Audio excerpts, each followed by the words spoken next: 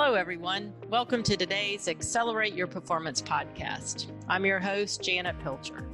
Thanks for having a desire to be your best at work and help your organization achieve success. This podcast is all about actions we can take to improve workplace culture and achieve results, and they align to our 9 principles for organizational excellence. Along with our podcast episodes, we host a weekly webinar that focuses on current and relevant topics we face as we're in changing and challenging times. One of our recent webinars focused on community resistance to change. It reminded me of the resistance to change our community faced when we built the Blue Wahoo baseball stadium on our piece of property in downtown Pensacola. Quint Studer was the initiator and leader of this effort, and he faced tremendous resistance to change. The stadium and the AA baseball team in Pensacola was a true catalyst to changing our downtown community, which is beautiful. And you've heard me talk about it on several of our podcasts. So Quint, thank you for joining us today. I can't wait to hear this story again. I know our listeners will be able to apply the lessons learned from this story to what they're experiencing today. I think too, when you look at education, I think, I think it comes down to trying to be ahead, trying to look around the corner. It's sort of like years ago, I was working with a school district, Janet, and I knew their population enrollment was going down. And I said, right now, before you have to close a school, come up with the criteria for closing a school.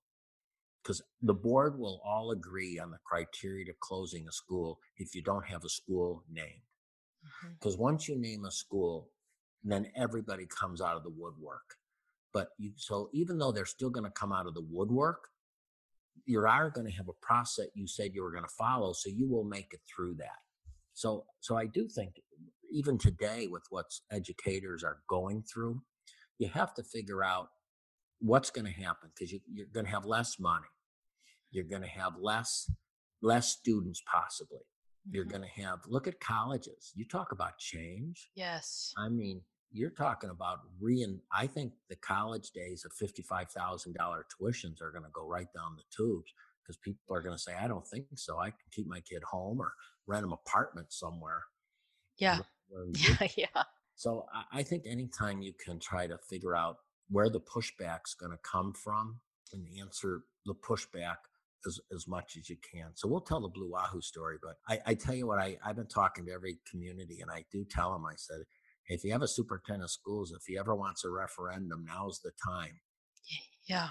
There's 2 groups of people that have benefited greatly in a way from this pandemic, and you hate to say that, but healthcare workers, respect for healthcare workers has gone through the roof now. It always was good, but it was good for nurses, but not so much the rest of the group, including doctors. Now everybody's way up there. And the other group are teachers. You know, I don't know if you saw my column last week. I talked about the lady who's got to teach her kids during the day, so she's working at night. And her husband, who works during the day, comes home and says, why are you working at night? And she says, because I'm teaching the kids during the day. And I put in, I bet you he got offered a teaching job that night. Yeah. Yeah, I did. It was a great article. I read them every week, Quint, so always get a lot out of them. So just appreciate that. And I know on one of our earlier podcast episodes, you talked about this is the time, and I've really taken that back to people. This is the time, if you're going to make changes, this is the time. It's the time to innovate. It's the time, try things that you've been afraid to try. And you have to experiment, and you have to also, and we'll talk, right, create. Was in my column this last week, my guest view that I wrote. I don't know if you saw the guest view in the News Journal. I said, you have to experiment. And you also have to have patience and forgiveness. And the challenge in most communities is they don't have a lot of patience and they don't have a lot of forgiveness. Yeah. So you've got to lay the platform early on that you're going to need that. So I facilitated a meeting at the city with downtown merchants, and I started off with, hey, let's pretend our children are watching this meeting right now. And how do we want to role model our behavior? How do we want to role model as a citizen having conversation in a positive way? How do we want to bring solutions versus problems? And it changed. I'm not sure the meeting was, let's say, wonderful, but I tell you, it was a lot better than it would have been if we hadn't had that conversation. Yeah. If you didn't set the stage like that. I think back over the Blue Wahoos. I mean, when you were beginning with trying to build the platform, to for us to get a stadium that really did change downtown. I mean, I think it was one of the biggest catalysts for changing our downtown, Quint. I love the Wahoos, but you knew you were going to get resistance, right? I mean, you had to know you'd get resistance. So Well, how did you yeah. manage that? Well, with the Blue Wahoo story, which is going around and taking a downtown piece of dirt that had toxic soil and bringing it back to life and putting a stadium. And I think I knew there'd be resistance, but I didn't know how much resistance. And I was naive. I was really naive. What I've learned is the term no brainer does not exist. I don't Yeah. care what you do. There's no such thing as a no brainer. I mean, I've tried to do, whenever I've had a project that had us failed, like in the community, putting the Y next to the stadium was where it still, I believe, should have went. Putting the Center for Entrepreneurship downtown and spending $20 million. Neither one of those happened because I thought each of them was such an obvious no-brainer. Who could be against it?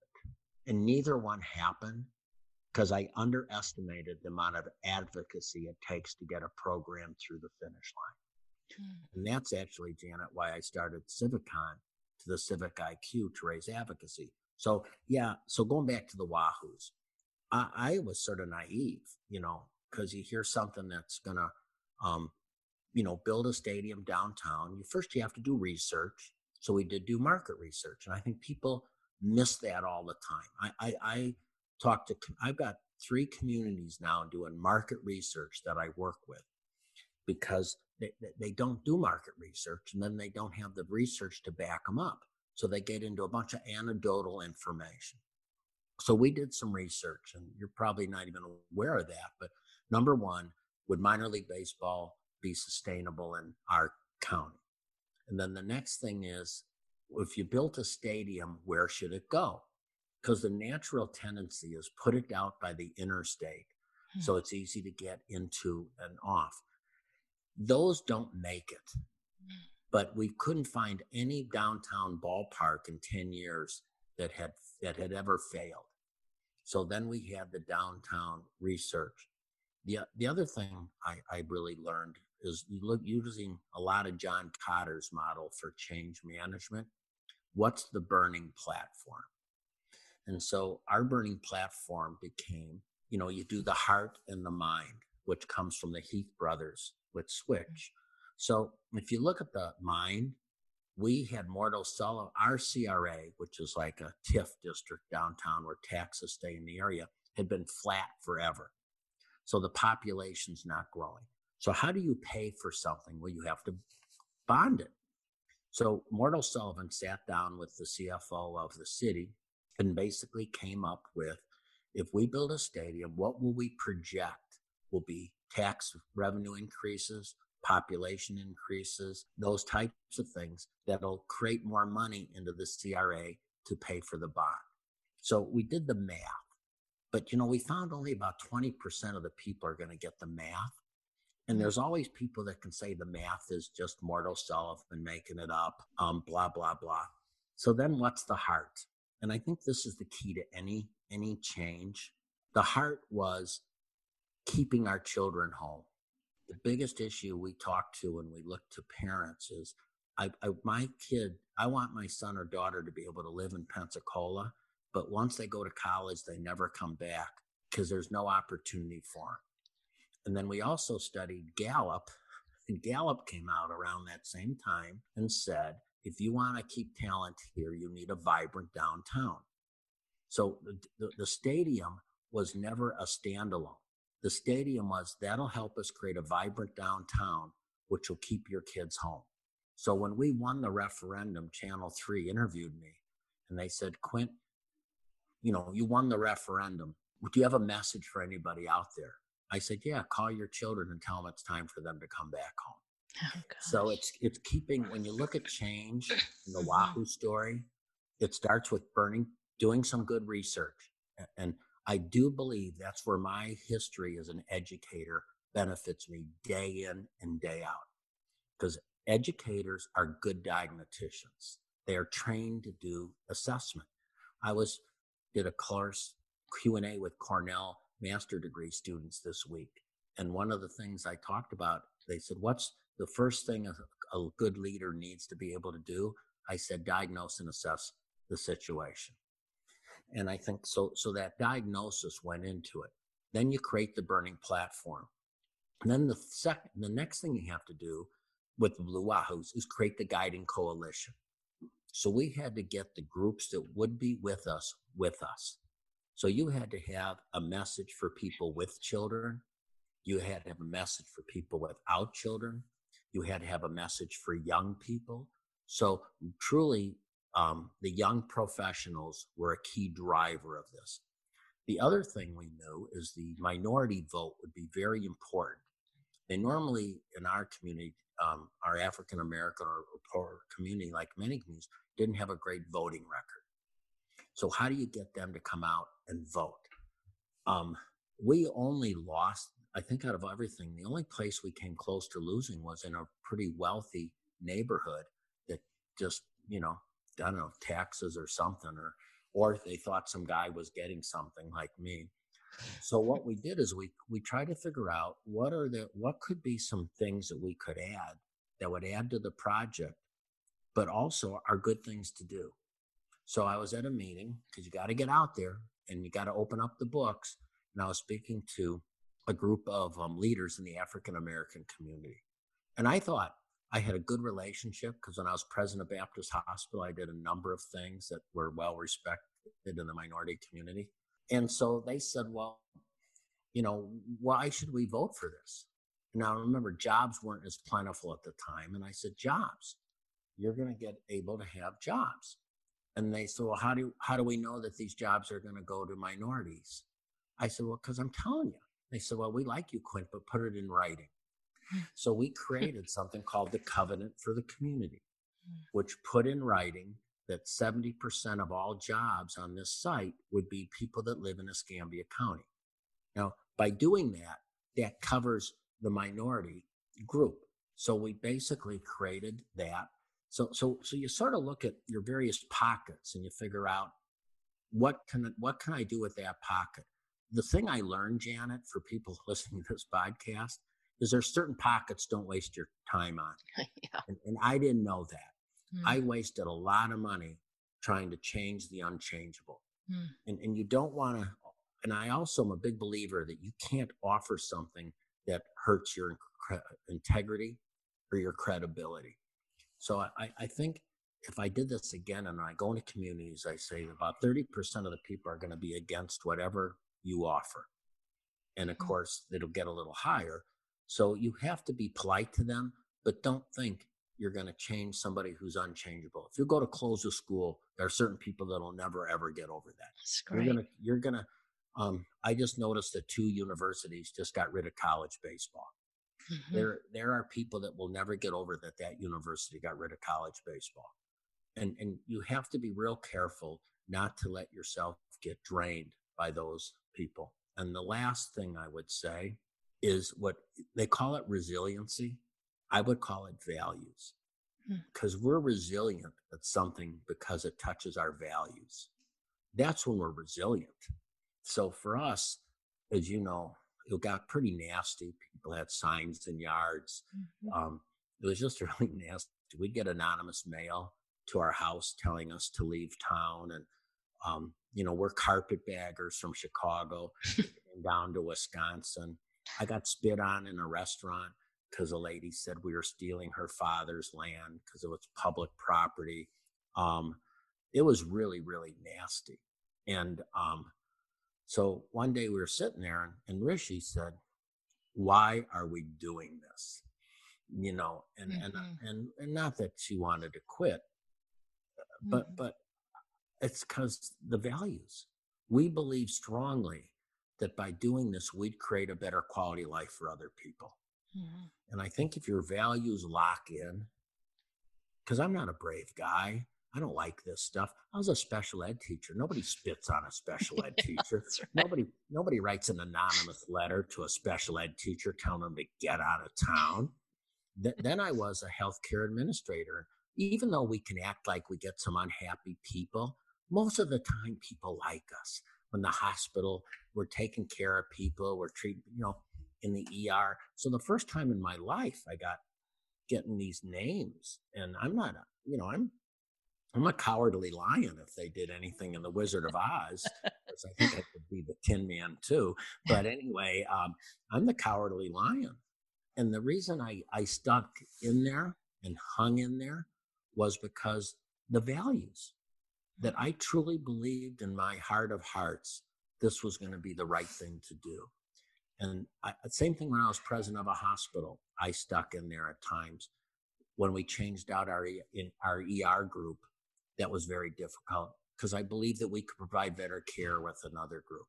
And I think if you're in any change position, if you're not all in on values, you won't have the resiliency it takes to get it over the finish line. Yeah. Quint, thanks so much for sharing that.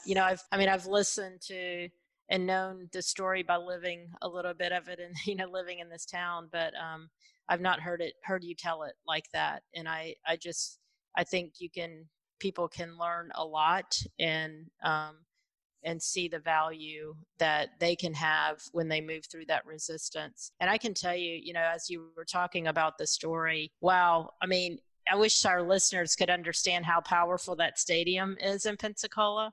It is, you don't have many resistors now because it's a beautiful stadium that provides so much quality of life for downtown. And it was the catalyst that helped us grow, which we'll, talk about as we jump to the next episode. But I think too, in summary, because I always think in summary, like next, I think a Mhm. couple things. Number one, you have to take time to do your diagnostic. And I think sometimes we don't do, like, if I ran a school district, we did a lot of polling. So I did a lot of polling. And people say it's too expensive. No, it's too expensive not to do market research and polling. So I did a lot of polling. I sort of knew where the community was at. I sort of knew which areas were going to vote for it, who was going to vote against it. So we paid a lot of attention, truly a lot of attention doing the diagnostic first, just like when I was a special ed teacher. First thing you do is you diagnose the child. Then we spent a lot of time figuring out what's the burning platform.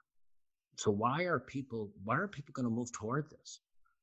I just helped the city recently pass a fire. They never had done a fire assessment. And trust me, no one wants to vote for more taxes or a fire assessment. And the people that were against it were some people didn't even live in the community, but they might have had a business in the community. But the reason we pushed it was not to do a fire assessment. It's because we're losing too many good paramedics. We're losing too much talent. So we need to keep our talent. When you have a heart attack, do you want somebody with training on their badge taking care of you? So you have to create that burning platform. And then you have to look at who is the guiding coalition. So we got the PYP. We got the African American leaders that like that covenant for the community. You had a guy like Mort O'Sullivan who would meet with anybody that had financial questions, and he'd go over financially where you had this. You had a guy like Rick Outzen of one of the local newspapers challenging people. Find me a stadium that's been built downtown that's failed, and I'll be against this too. So you get their guiding coalition, and then you just run the game plan. And you've got to be totally transparent, totally open, and not be surprised when the other side isn't totally honest, because they don't have to be. Yeah.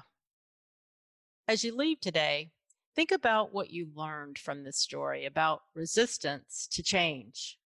How can you apply this story to help you and your community with the resistance to change that we're all facing right now and in the near future? The times ahead are going to be difficult, and our leadership will certainly be tested. Let's be intentional about how we do the legwork needed to gain opportunities and come out better on the other side. So I wish you well this week. And as always, I thank you for tuning in to Accelerate Your Performance. Please share the podcast and make sure you're subscribed. If you're looking for more resources related to today's episode, head over to studereducation.com/podcast. I look forward to connecting with you next time as we continue to focus on the 9 principles for organizational excellence so that we can be our best at work. Have a great one.